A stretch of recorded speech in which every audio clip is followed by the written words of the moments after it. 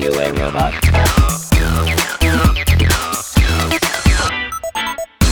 Looks like we're back, Mr. Radcliffe, for another one of these season recaps. What have we got to talk about today? It was a big one. A big one. You had some big names. Paul, that was a deep conversation you had. Very, very deep. Yeah, that was one of my favorite conversations. And that, yeah, not especially because of the arc that it took. In the beginning, I felt like he was a little agitated with me. I don't know if you noticed that, but I was getting scared to ask questions. But then at the end, it was like I was able to open my heart. He was able to open his heart, or he said some things that I wouldn't have thought would come out of his mouth. And that was really cool. It was one of those interviews that stays with you, and I kept reflecting back on. I thought I didn't hear the kind of the chemistry at the beginning. I missed that, but I definitely noticed when he quoted the I can't remember where the quote was from now, but that quote he had, which was written in the shadows of the Second World War, and it spoke so strongly to our time. And then, the kind of final line with the reference to Auschwitz, it was like really very clear that it was written of an age where things went badly wrong very quickly, and not of our time. But I think that for me was very powerful to think, where can this go wrong? And we've talked before about the January riots on Capitol Hill, and how things very nearly went wrong. And I think it just does make you think that actually technology shakes up society, shakes us up, and how fragile it is, perhaps.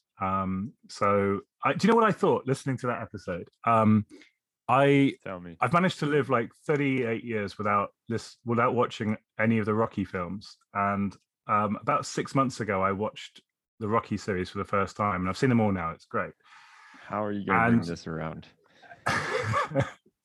For me, like listening to you and Paul Nemitz was like watching Rocky and Creed, Apollo Creed. You're just getting intellectually pummeled by this guy because he was just dropping these really big points, and you know what? You did an amazing job of that interview. I thought it was fantastic. I had no idea how to handle them. That is true. Yeah, I like that mental vision of getting intellectually pummeled. It was very much like that, and that's what I was telling you. It felt like at the beginning, it was like, whoa, I was holding on for dear life. And when we're talking about the EU regulation, and we're talking about the whys and the how, and how really what he came back to on this is like, we're making this regulation because we as a society are saying that there are some things we are not okay with. And that was huge for me. That was like, oh, okay. So it gave a broader context. And for a guy that is a lawyer, yeah, he is very well versed when it comes to technology. Obviously, that's the realm he plays in, but he's able to, it's obvious too that he's a lawyer. He's able to speak and make his point very strongly. So it was a wonderful conversation. I'm telling you that, especially at the end, I felt like there was closure. And we were able to have, when he started talking about like the difference between a robot and a humans, that for me was like, wow, I did not expect these words to come out of his mouth right now. Yeah, no, he knows his stuff. He definitely knows his stuff. The thing that I found most thought-provoking, and I guess as a lawyer myself, this was a big surprise to me, was the case he made for law as part of the democratic apparatus. And I think maybe I've been living in the tech bubble for too long, and read too many of the arguments against regulation, to kind of almost maybe, I mean, I'm probably more pro-regulation than most, but I guess maybe even I kind of lost that kind of what's the word I'm looking for, like that clarity that the regulatory process is a product of our democratic system, and it works, and it's worked for a very, very long time, and we have very good people, and Paul is evidence of this. We have some very, very smart people who are there wrestling with these issues. It takes the time. It is slow. I mean, I'm always critical of how slow it is, but it takes time, but it does.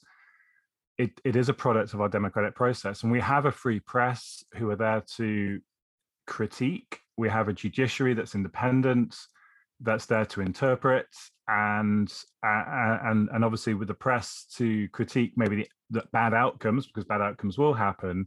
Then that goes back into legal reform and the iterative, legislative updates.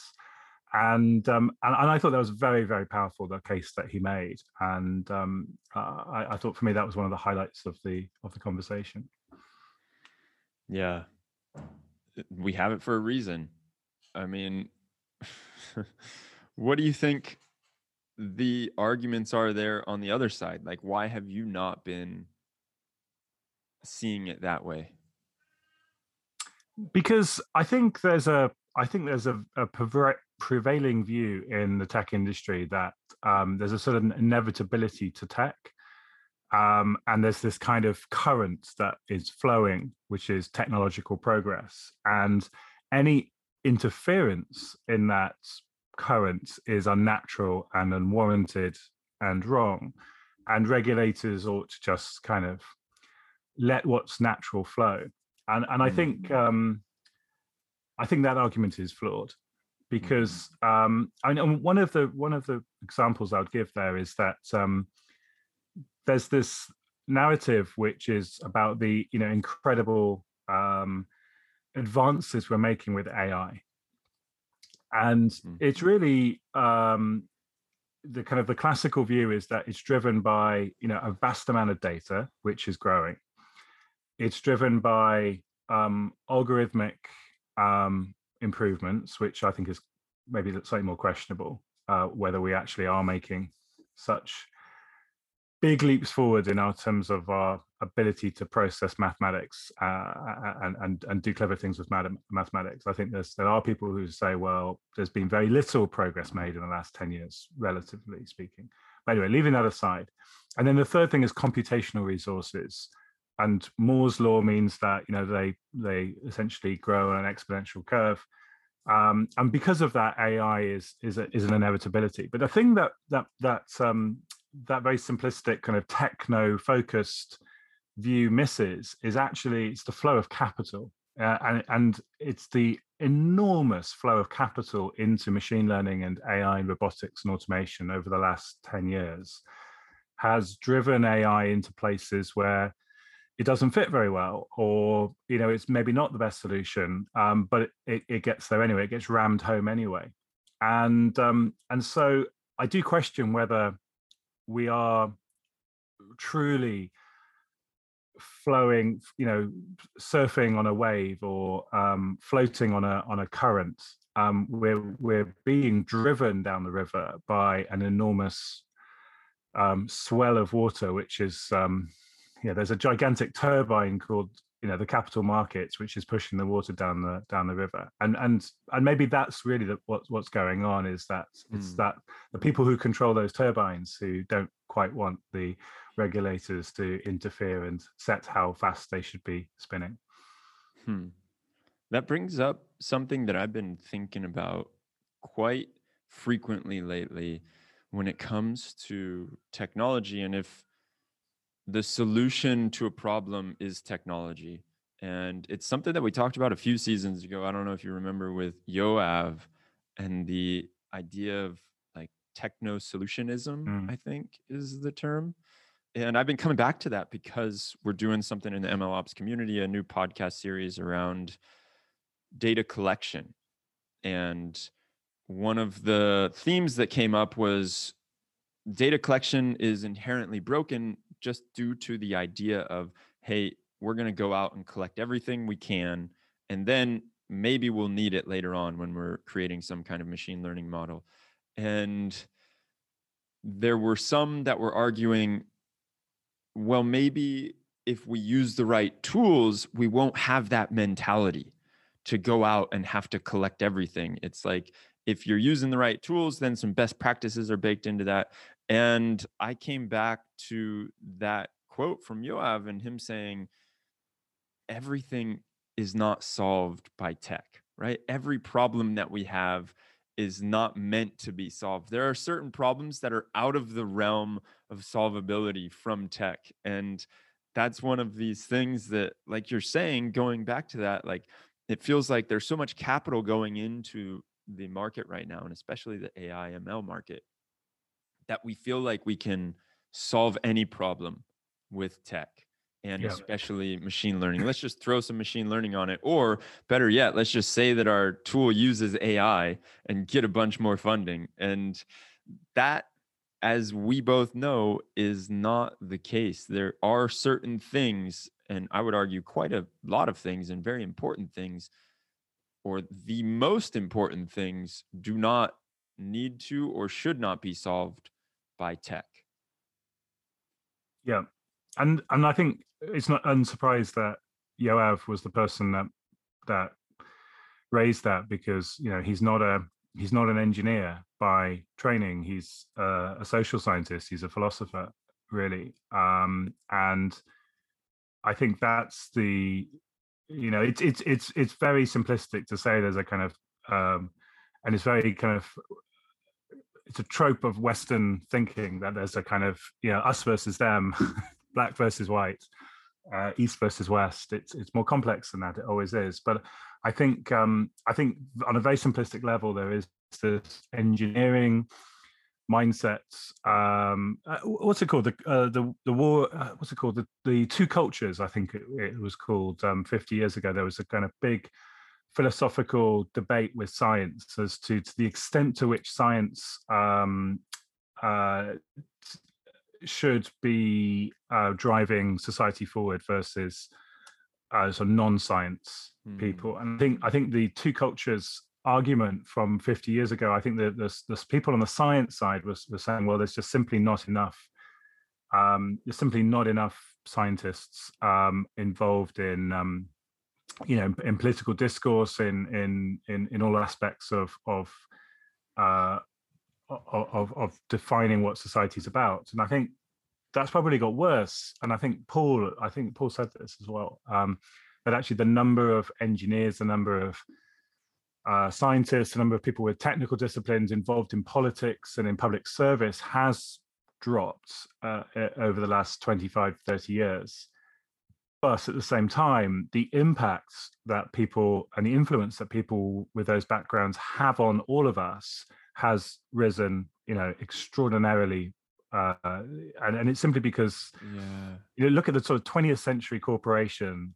The 20th century corporation was run by finance people, like CFOs, accountants, bean counters, so for the accountants on the call, and salespeople. It was sales, marketing, and finance were the disciplines that got you to become CEO of a large multinational. And today, that's not necessarily the case. The biggest companies in the world are the tech companies, and they're run by technologists who think very differently about the world and have a very different worldview. And so, I think that is one of the defining challenges of our time, is that we've got to find that balance between people like us. I mean, you and I both have that. We don't come from a sort of training in technology, even though we've immersed our careers in technology. So I think we have a slightly different perspective of looking at this. To others like Ben, Ben, the conversation I thought with Ben was I mean, Ben's brilliant, and his podcast is really worth listening to. He's done an amazing job of getting some big names before this became a thing. I think you asked him about how it was in his early days. And amazing.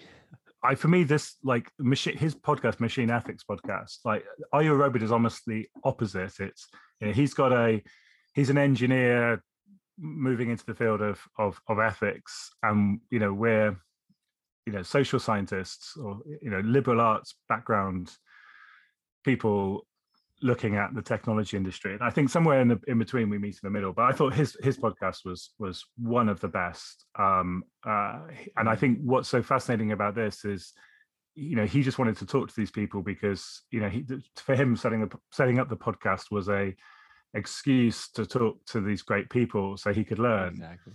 5 years on, he's the expert. That was very clear. And how he said he used to joke about putting AI ethicist on his business card. That was like his big joke. Like, oh yeah, I'm doing this so much that I'm going to put it on a business card. Yeah. And now he actually can put it. I don't know if he said he actually does put it on his business card, but it's one of those things that, yeah, you start seeing them on business cards and you see them on LinkedIn profiles, and it is blowing up right now. And he was one of the people that started that trend. So it was an honor and a pleasure to talk with him. I really enjoyed that conversation too. I mean, actually, all of the season, there are no bad conversations that I've had so far. But we won't get into that one because we didn't release it. We didn't release that one, so there are no bad conversations that I've had so far, which we've released. You got saved, D. You got saved because Ria. So for those of you who listening who don't know the process that we go through, so we basically do a lot of research into who are the big names in the tech industry and who says interesting things, who's got interesting points of view on these questions. And we have a very big Excel sheet which has all of these names, and we try and find their contact details, and we try and reach out to them and say, hey, we're running this podcast, would you like to be part of it? And we do some sort of effort into kind of grouping stuff into themes and trying to pick the issues that people care about. And so there's a bit of work. It's not just kind of totally random. And then what we do, because D, like, you wear like 10 different hats, we try and make it easy for D so that at least the guest is briefed before the recording, and also so that D is briefed before the recording. So so we have this briefing call which Ria in my team runs, and she does a great job. And yeah, she basically tries to figure out what is the angle that we want to cover in the episode, and then comes up with the questions, and D riffs off that, and it's great and it works. And we've done 50 episodes now, and it works. Yep. And I feel like you're giving away all the trade secrets. No, it's I think it's fun to know what goes on behind the scenes. But there's two that have gone very, very badly south, and one of those was last week or 2 weeks ago. I won't mention the person's name, but my goodness, what a piece of work. Yeah. So that was a very short conversation between her and the potential guest, and you won't be interviewing that person, so you're free. That one got disqualified. I didn't even hear about that one. Oh, you'll have to tell me afterwards. Yeah. So I think basically we need like an ego filter, and if someone has I guess the rock star equivalent is having kind of only blue Smarties in the waiting room, or whatever. So It is funny. I mean, I didn't really want a conversation to go down this path, but it is funny that out of all the people that I've interviewed for ML Ops and all of these engineers that we like to talk shit on, nobody is ever really that caring of what they say. Like, nobody ever asks for things to be edited out or is a prima donna in the process. At least I haven't had to interview one of them. Maybe it's because I haven't interviewed like these big names, because we are getting big names in the field, and in ML Ops, I'm just getting the regular engineers that are working on this. And here, I feel like there have been a few that I'm really like you're talking about. It's like, what is going on here? We need an ego filter. We got to get something going on with this. It's outrageous how the difference that I see in these two worlds. So it may be that ethics just attracts that kind of person, or it just might be that we are getting big names and they like to take themselves very seriously. And so anyway, let's get back to the season, because I wanted to talk about Nathan and what you thought about that conversation. Nathan was another one of these people that I felt like was super well read. He was giving me so much information, and when he was speaking, I just wanted to let him talk. Like he could have gone on and talked the whole time, and I felt like I learned so much from what he was talking about. But I'd love to hear your thoughts. So here's a confession. I listen to the episodes when I'm taking my kids to school. Usually that's my or usually on the way back from taking my kids to school, because I usually can't concentrate when I'm actually taking them to school. And so I kind of religiously listen to every episode, and then we have this season recap. And so I just opened my notes like 2 minutes before joining the school to record with you, and I looked through like, okay, just refresh. Yeah, Paul. Yeah, Phil. Yeah, Caroline. Yeah, Nathan. What? What? Damn it! I missed that episode. What happened? Well, then let's do this next recap. You can tell me what you thought. Yeah, because what I can say, I mean, I know Nathan, and he's awesome. He's truly awesome. And I think what most bothers me about missing this is I could imagine how good that episode was, having spoken to him, a few times, and knowing the work he does, and knowing the circles he mixes in, and knowing some of the projects he works on. Yeah, I would definitely have to listen to that, and we'll definitely have to cover it next time. Yeah. But I mean, one plug, him and his business partner, they've got a really great platform called Greater Than Learning, and it's a platform for people who want to understand more about tech ethics, and how to be more responsible around tech. And it's really good. And I think one of the things, if you go on, I can't remember the website, but we'll put it into the link below. It's Greater Than Learning. If people Google Greater Than Learning Nathan Kinch, they will find the platform. But one of the great things about it is when you sign up for the platform, most like sign up processes, when you're designing the process, you try to engineer out all of the friction that might get in the way of closing the sale, getting the user signed up, grabbing their email address. And actually, they've done a very different job. They force you to read their terms and conditions, for an example, but they've done it in a very clever way to really kind of draw out what it is that they are doing in their privacy policy. And their drop-off must be quite high, not because there's bad stuff in there, but because simply the user experience is so foreign to most of us. But I can honestly say the sign-up process for Greater Than Learning is unquestionably the best sign-up process I have ever come across, ever, because it's exactly how it should be. And I think there's a lesson for all of us in that, in those of us who build products and take products to market. These guys, they really care, and they really do it properly, and they're awesome people. And so that's why I'm even more upset I didn't hear the episode. So I need to go back and figure out where I missed that and listen in. Yeah, it was really incredible talking to him and hearing about how he would go and approach, because in his prior business, before creating this product, he would go into companies and help them with their ethics, and just the systems that he has and the ways that he can help companies be more ethically minded, and not just say that they're ethically minded, not just like, what is it, ethics wash their marketing team. I think that was something that stays with me on his approach to that, and the mindset that you need if you are a company out there and you're dealing with this kind of stuff. So I'm anxious to hear what you have to say once you listen to it. We'll do that on the next recap. Let's jump to another one though.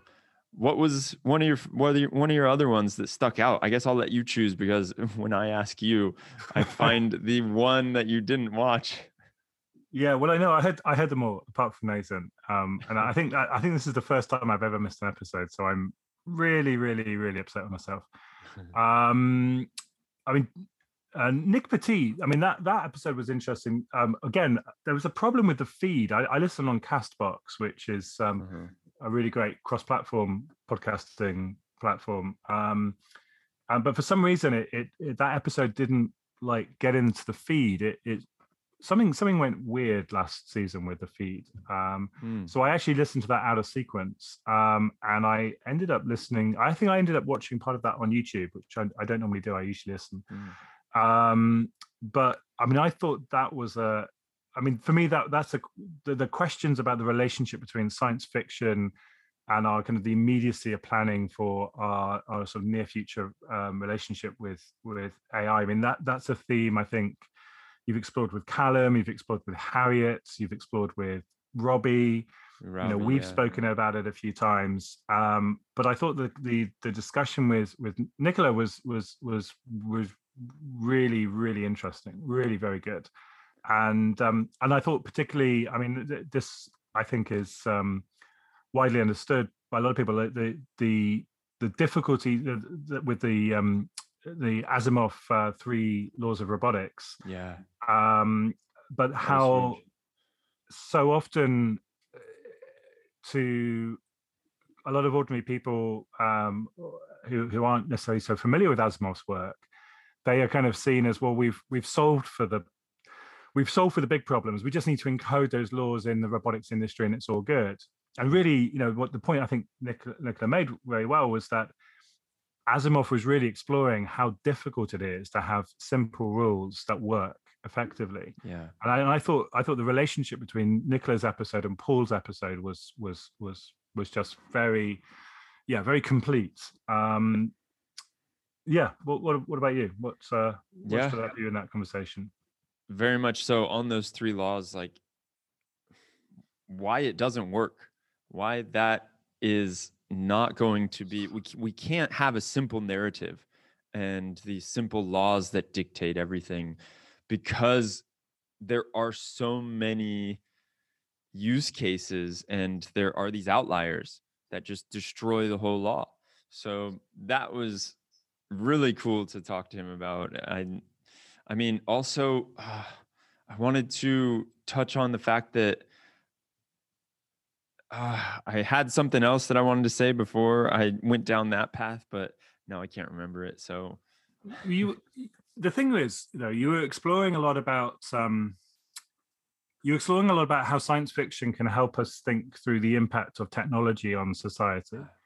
And I think, I mean, I'm a big Star Trek fan, and for me, that's one of the things I like in Star Trek, particularly, is when they go down that route, when they kind of they show technology and how its impacts, might manifest, and you can be a lot more playful with science fiction in a way, because you can take things to extreme consequences and really explore the issues.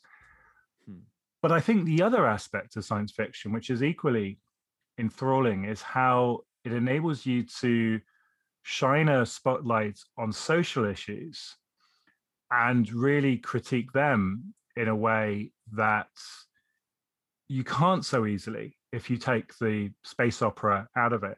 And I think back to, the kiss between William Shatner and, my goodness, I can't remember her name now. Oh my goodness, what's her name?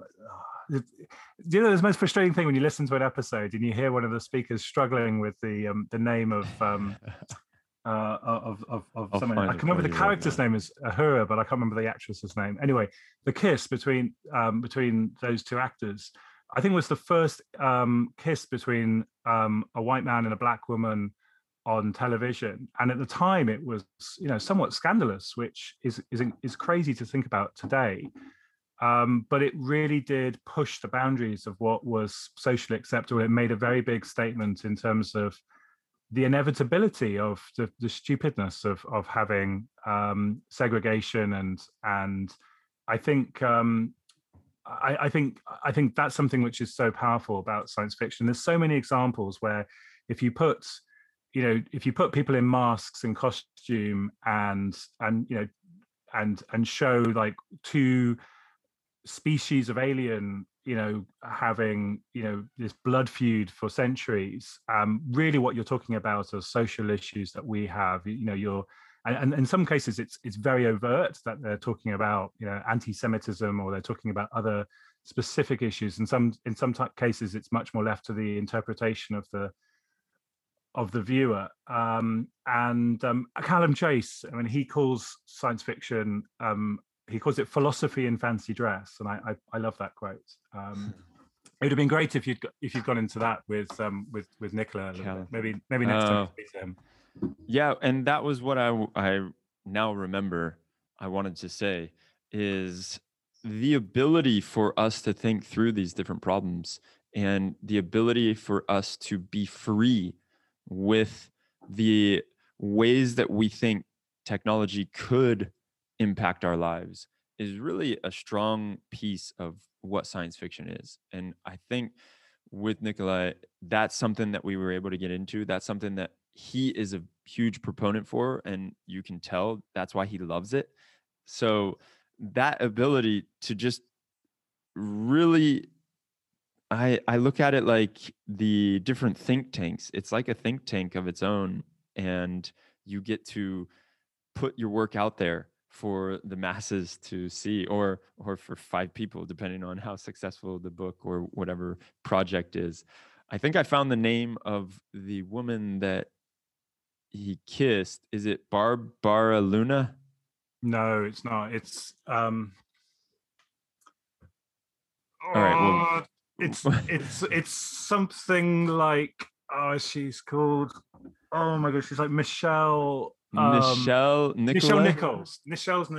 Nichelle Nichols. There it is. That really annoys me. And this is me failing my Star Trek fan test.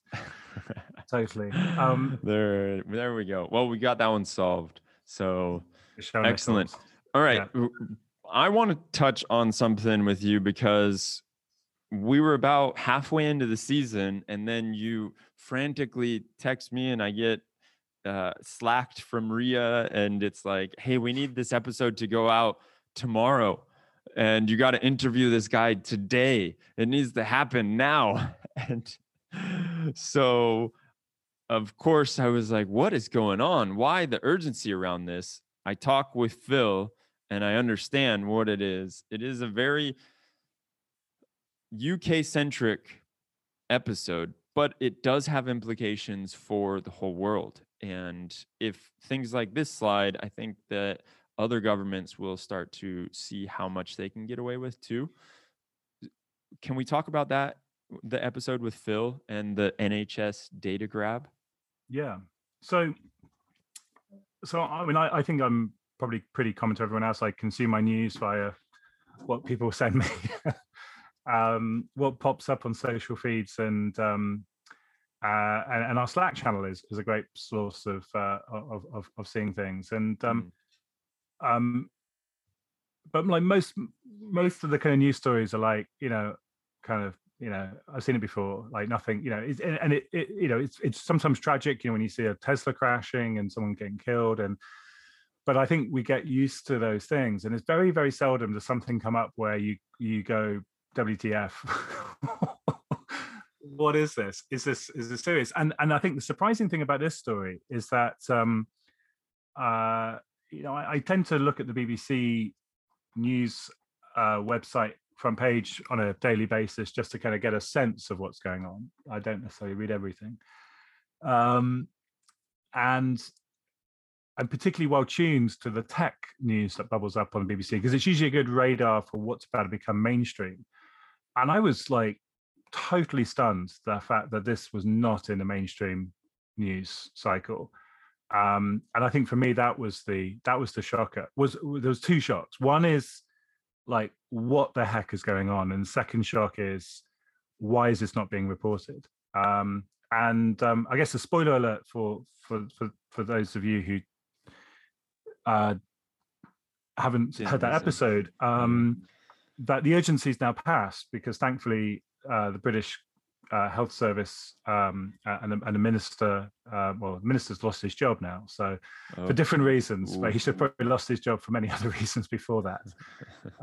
So they've kicked the can down the road by 3 months, and I suspect with a new boss in play, they might see sense, and they might unwind their position. But so what happened was, the the British National Health Service decided that they wanted to take patient data and provide that into essentially interested parties that they could collaborate on through NHSX, which is the digital innovation arm of the British Health Service.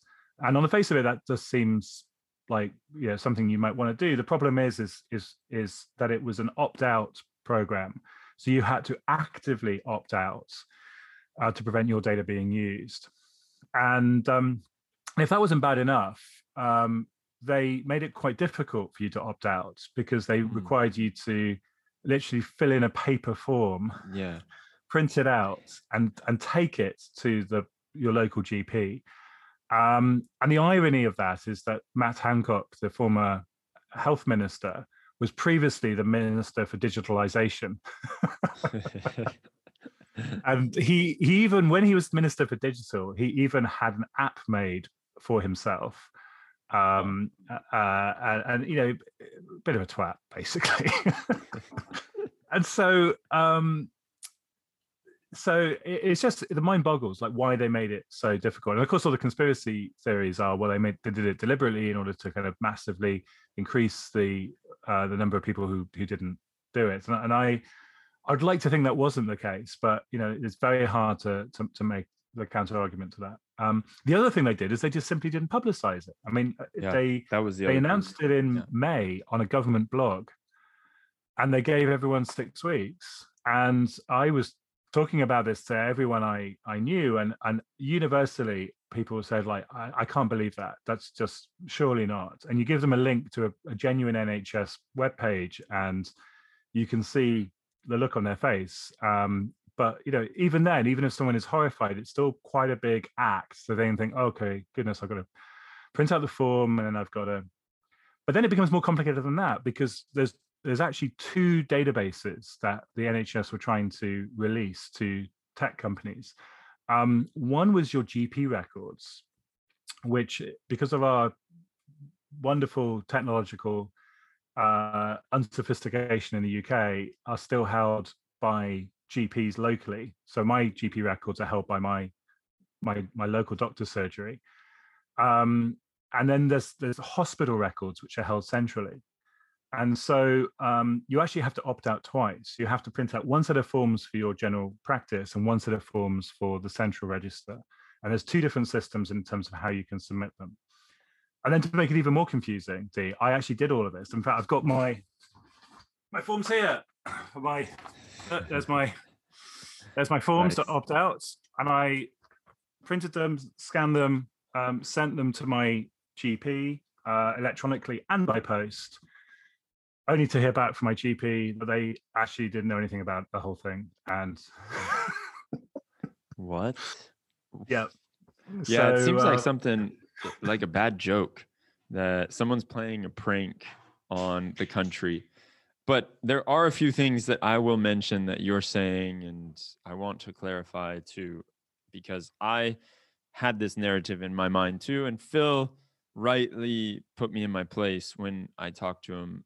And one is, yes, that can be seen as they're going to sell this data to big tech companies. He also mentioned that the more probable way that this data is going to be used is for research and for things along that nature. So there are third parties that can have access to it, and they weren't clear about who and what those third parties were. So Phil didn't really appreciate that in the language that they had.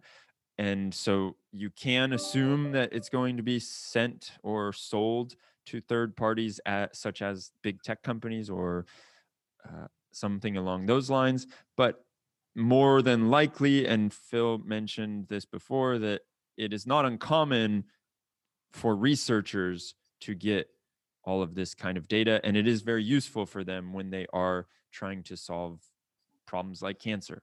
The other thing that I wanted to mention is, when you talked about the opt-out, that Phil also told me about is standard practice, because there are so many people, and you can't expect, he said it very clearly. Like, you can't expect the opt-in to be the strategy here. And so those are just two things that I wanted to clear up, because when I was listening to this, I also felt the same. It was like, why would you do an opt out?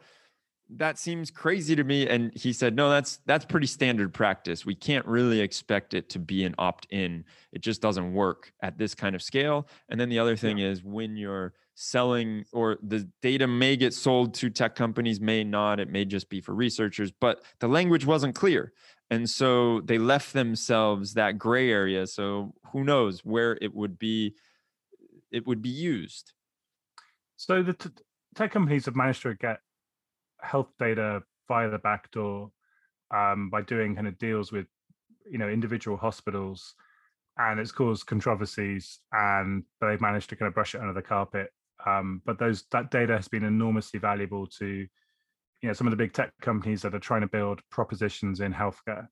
So I think it's enormously naive to think that tech companies are not going to be the first people knocking on the door asking to do research on this data. But I think you're right. I think the point here is that there should absolutely be full transparency in terms of who's accessing the data, and for what and why and how and where. And importantly, there should also be the opportunity to revoke that consent. And the European Commission, as part of their package of regulating the tech industry and the Data Governance Acts, there's this idea of data altruism, which is not about data donation. It's not about me donating my data. I give it to the greater good, and then I lose control of it forevermore. This idea of data altruism is that I can essentially be altruistic with my data, but I always have the control of consent. I can always revoke the consent at any point. And that's a very, very different philosophy to the British approach on this. And I think we need to take pause and think this through more carefully. To your other point about opt-in versus opt-out, I know that Phil's organization does campaign for good opt-out. Like, his point is that a very a opt-in, a bad opt-in is better than I get myself confused. But exactly, that's what he said. Opt-out is what he campaigns for. But I would argue something slightly different on this, which is, if you're gonna rely on opt-out, then your burden, I think, is very, very high on so many fronts in terms of your burden to communicate to people. And I think if they wanted to get something set up quickly, then an opt-in process would actually have been a lot easier for them to have done, even if it meant they would have much, much less data to play with from day one. They could have a 10-year campaign of trying to encourage people to opt in, and then say, right, from January 1st, 2030, it's opt out only. And I think that would have been a different strategy. And let me give you an example of where that's worked. So usually when there's like a big shift in something like this, there's adequate time given for people to prepare. Things like software updates. When Windows is decommissioned, Microsoft give a number of years before. So you have advance warning when something is out of support.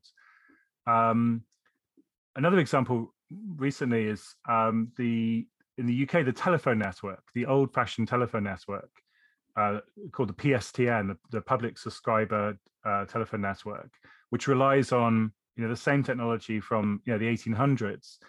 That's getting decommissioned at the end of 2025, but the advance notice for that was given in 2015. So we had 10 years to prepare for all of the fax machines and old telephones and call minders and alarm systems. We got 10 years to prepare for that.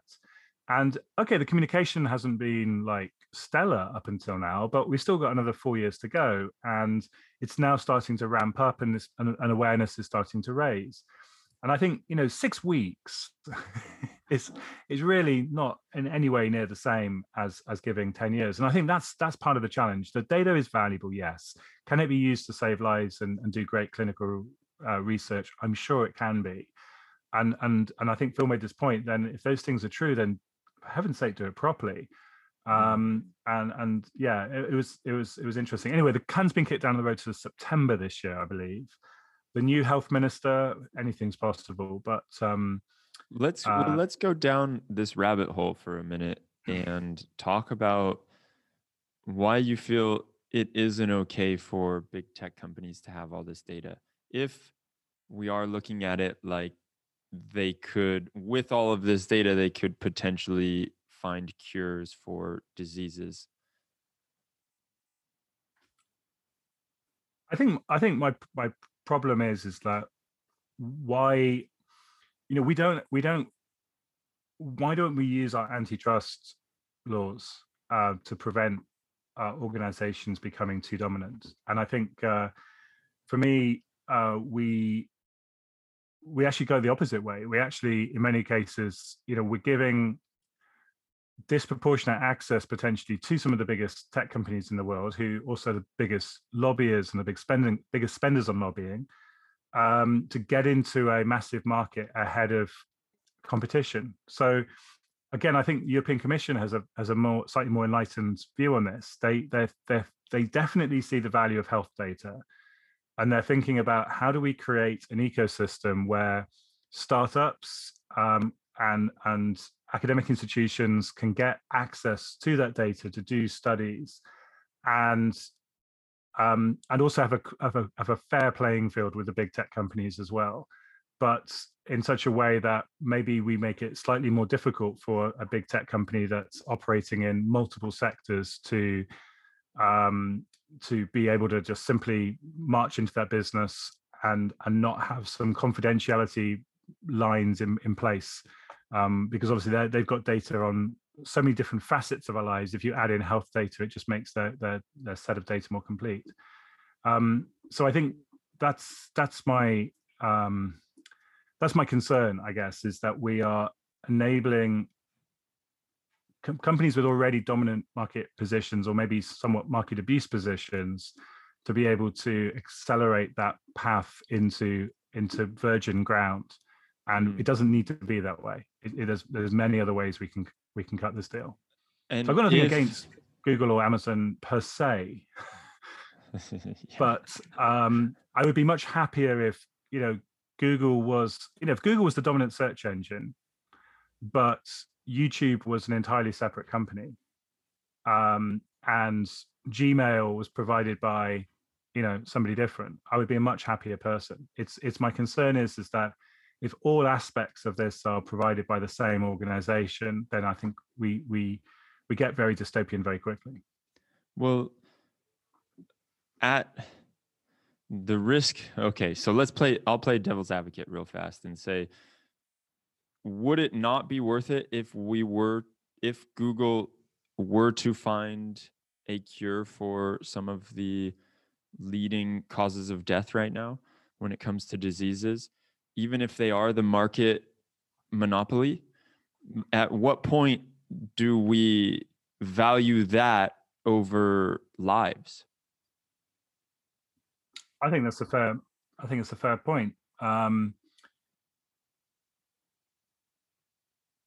think it's a fair point, but why does it need to be Google? I guess is my, and you're making the very argument that they'll be making, by the way. That is exactly the argument they'll be making. We have the resources, we have the technical know-how. Actually augmenting, bringing in health data when we know all these other aspects of a person's lifestyle is actually going to make it much more likely that we can offer personalized medicine, personalized healthcare, predictive, preventative responses. So actually we are the best people to be able to do this. That's a very seductive argument. But I'm sure there's many, if their aims were wholly altruistic, then I'm sure there's ways of calling their bluff on that. I think what in other industries, like in financial services and banking, we learned in an earlier age that it's important to make sure that organizations that are in one line of business don't move into another line of business, and if they do, then you have very clear walls in place internally to make sure information doesn't leak from one side to the other side. Because if you don't allow that, you don't have a fair playing field. You don't have an effective market, and also you have systemic risks. And we've dismantled some of that way of thinking. But I think what we could easily see, and I think we are seeing that with people like Amazon. They don't just provide the marketplace to sell products; they're also now providing their own product lines, and of course they can use the data as to which furniture lines are the most profitable, the most popular. What's the price point that we would have to launch at in order to win business, and they can then start to erode at incumbents like IKEA and others. And I think this is where things get quite tricky. Yeah. So I think we do need to make sure that tech companies have a fair market to play in, and don't cross those boundaries between different lines of business, where it would be harmful to the market if they do. It reminds me of the conversation that I had with, I think it was Rebecca back a few seasons ago. I'll have to double check on that one, but she was talking about the NHS also, and how, sorry, not Rebecca, Jessica Morley.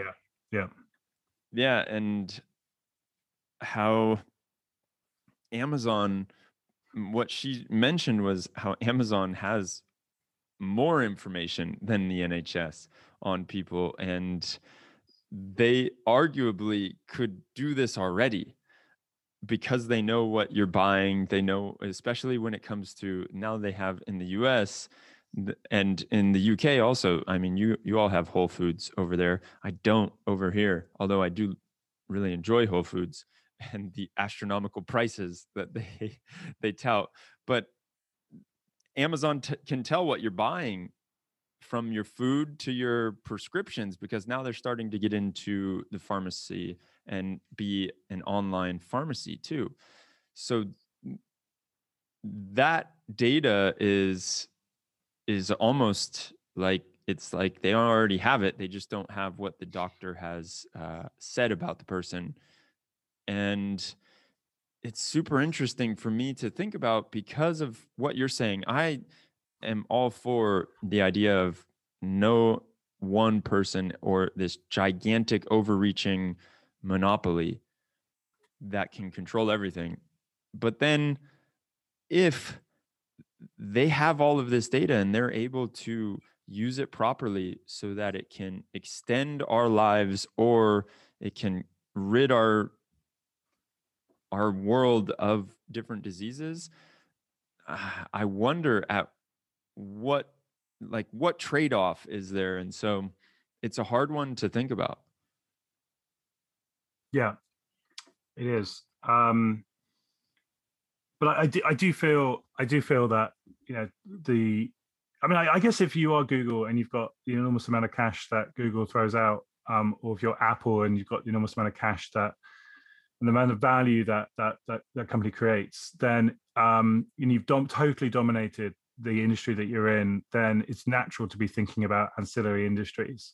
But also, I think part of this is self-fulfilling. The reason that Apple is so valuable, or the reason that Google is so valuable, is because investors expect them to launch into ancillary industries. And so I think if we had some stronger rules in place in terms of what tech companies can and cannot do in terms of crossing those boundaries between product lines, then we would have a much more healthy market where the big tech companies wouldn't be quite as valuable as they are, but there would be many more of them. And I think that would be a much more healthy place with better competition. And the weird thing is that the people that argue against regulation are the ones that tend to be flying the flag for capitalism the strongest, and yet it's a very anti-capitalistic argument to make, the fact that we should allow tech companies to run roughshod on everyone else, because it's a breakdown of the market, and the market is the very essence of what our capitalist society is about. We're out of time, but I mean, just two other great episodes. Caroline, I think that was great. I saw that I think it's her that's just been teaming up with Twitter to help them be less racist and to deal with discrimination issues and more responsible AI. So it's really great to see people who are involved in our podcast getting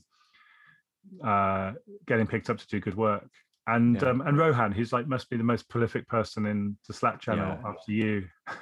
And we Adam need a whole episode just to recap that episode. Yeah. But that was a great conversation with Rohan, and he's such a super chap. He really thinks deeply, but with a smile on his face at all times. He's a breath of fresh air. So his episode's one you need to listen to twice, I feel, because there's many deep points, but they need thought. Exactly. Anyway, we ran out of time for questions. We were going to have questions this time, but we'll have to do it next. Charles, always a pleasure talking to you. I am happy to hear that things are going great with Ethics Grade. So anyone out there that wants to check out what Charles and the crew is doing or see some of the scorecards, there are a few scorecards that might surprise you. I was surprised. So I'm happy to see all of that moving along smoothly. Congrats on it. And all of our Q2 ones will be out by the time this episode goes live. So nice. Lots of new data to pour over and many more surprises in store. So right. Talking of which, I need to go and start writing to people and tell them that the scorecards are ready. So good luck out there, man. Thanks, Demetrius. Take care, buddy. Bye-bye.